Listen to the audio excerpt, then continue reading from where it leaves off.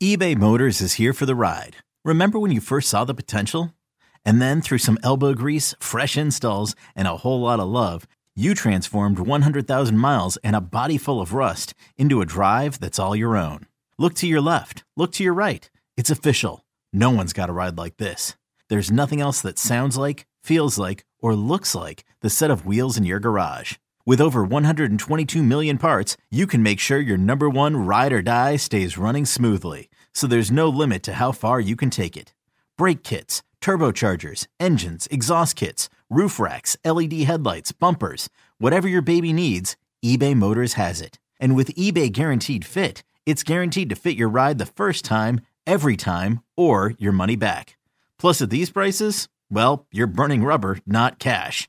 Keep your ride or die alive at ebaymotors.com. Eligible items only. Exclusions apply.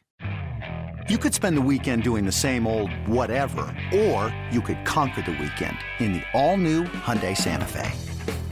Visit HyundaiUSA.com for more details. Hyundai, there's joy in every journey. Starting.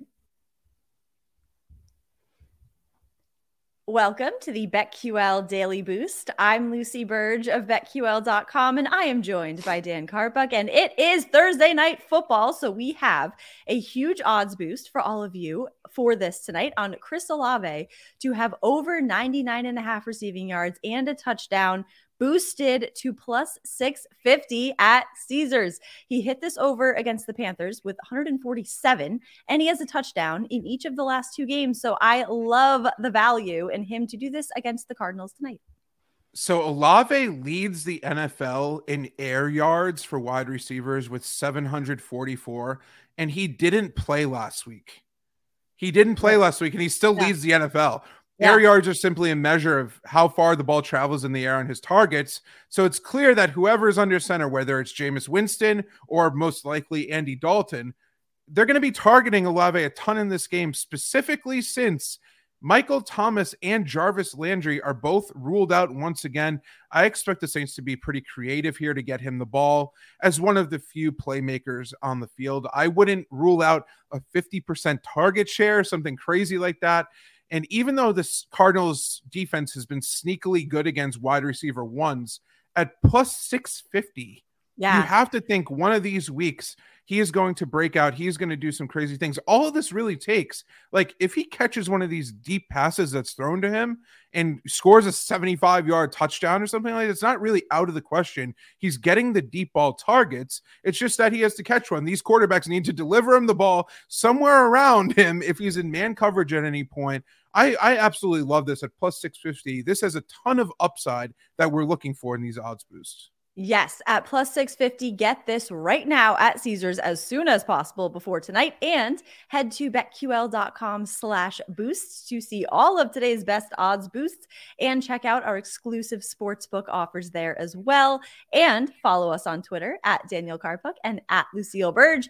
Favorite bets for today, I'm going with MLB here on Framber Valdez to have over 3.5 strikeouts. 3.5? 3.5. Such a low number. So I grabbed this right away. Grab this before it moves at all. Minus 160 at DraftKings is where I found this against the Yankees. So he hit this over in his last start against the Mariners in this postseason with 6 strikeouts.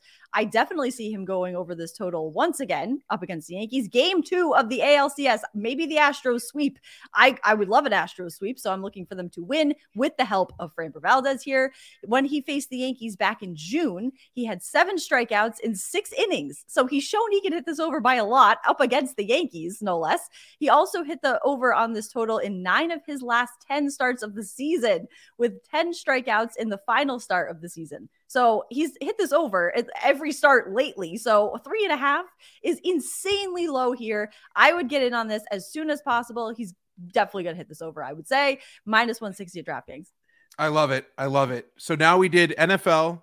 We did MLB. I'm going to go to the NBA. We have a nice little mix today here. I have 2 bets. My first bet today is 76ers -4 versus the Bucks here. And under Doc Rivers, Philly has gone 92-60 against the spread, coming off a loss against a division rival. Guess what? They just lost against our Celtics in Boston. Philly did get huge performances from James Harden, who looks good.